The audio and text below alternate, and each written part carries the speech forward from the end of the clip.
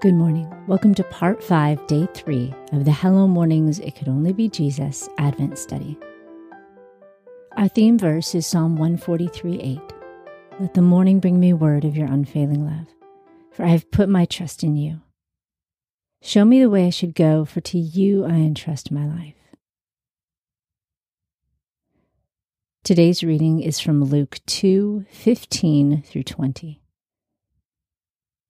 When the angels went away from them into the sky, the shepherds said to one another, "Let's go to Bethlehem now and see this thing that has happened, which the Lord has made known to us." They came with haste and found both Mary and Joseph, and the baby was lying in the feeding trough. When they saw it, they publicized widely the saying which was spoken to them about this child. And all who heard it wondered at the things which were spoken to them by the shepherds. But Mary kept all these things, pondering them in her heart. The shepherds returned, glorifying and praising God for all the things that they'd heard and seen, just as it was told them. Today's commentary is by Jennifer Hong. The Lord declared, "For I, the Lord, do not change." Malachi 3:6a.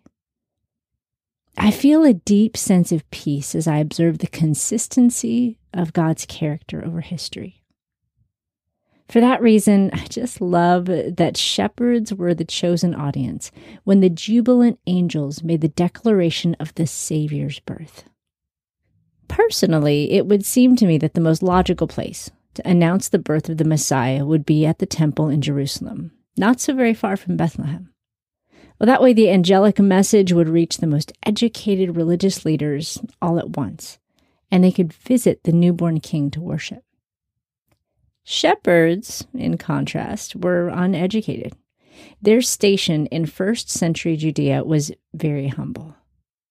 Did you know that shepherds were so despised and mistrusted at this time that they were not allowed to be witnesses in court? Yet, they were chosen as the first witnesses of the Messiah's birth. Knowing the character of our God, his choice of audience for the choral performance of the heavenly hosts is truly no surprise. The very witnesses despised by man were those chosen by God. God values humility. Micah 6:8 says, "He has told you, O man, what is good. And what does the Lord require of you but to do justice and to love kindness and to walk humbly with your God?" Concern for the poor, the widows, the fatherless, the uneducated, the sojourner migrant, and the outcast is a defining characteristic of God in both Testaments. Early in his ministry in the synagogue in Nazareth, Jesus read from Isaiah 61:1. "The Lord has anointed me to bring good news to the poor. He has sent me to bind up the brokenhearted." See Luke 4:8. Similarly, Jesus' chosen disciples were common men. This was quite the shock to the priests who examined Peter and John before the council following their arrest for proclaiming Christ's resurrection. Acts 4:13 says, "Now when they saw the boldness of Peter and John, and perceived that they were uneducated, common men, they were astonished. And they recognized that they had been with Jesus."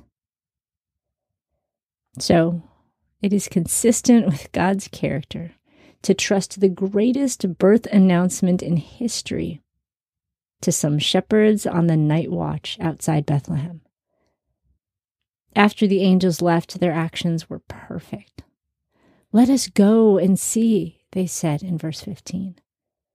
They went with haste. Having seen and confirmed, they made known what had been told them, and then returned, glorifying and praising God. Today's key verse is Luke 2:20.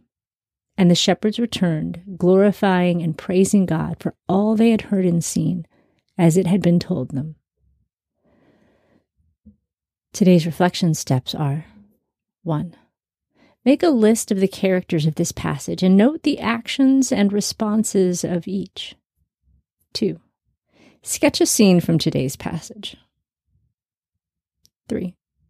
Read the parable of the sower in Luke 8:4-15, and consider the responses of the shepherds and Mary to the good news. 4. Pray that the Lord would give you his heart for the poor and outcast. 5. Sing or listen to the hymn, Go Tell It on the Mountain.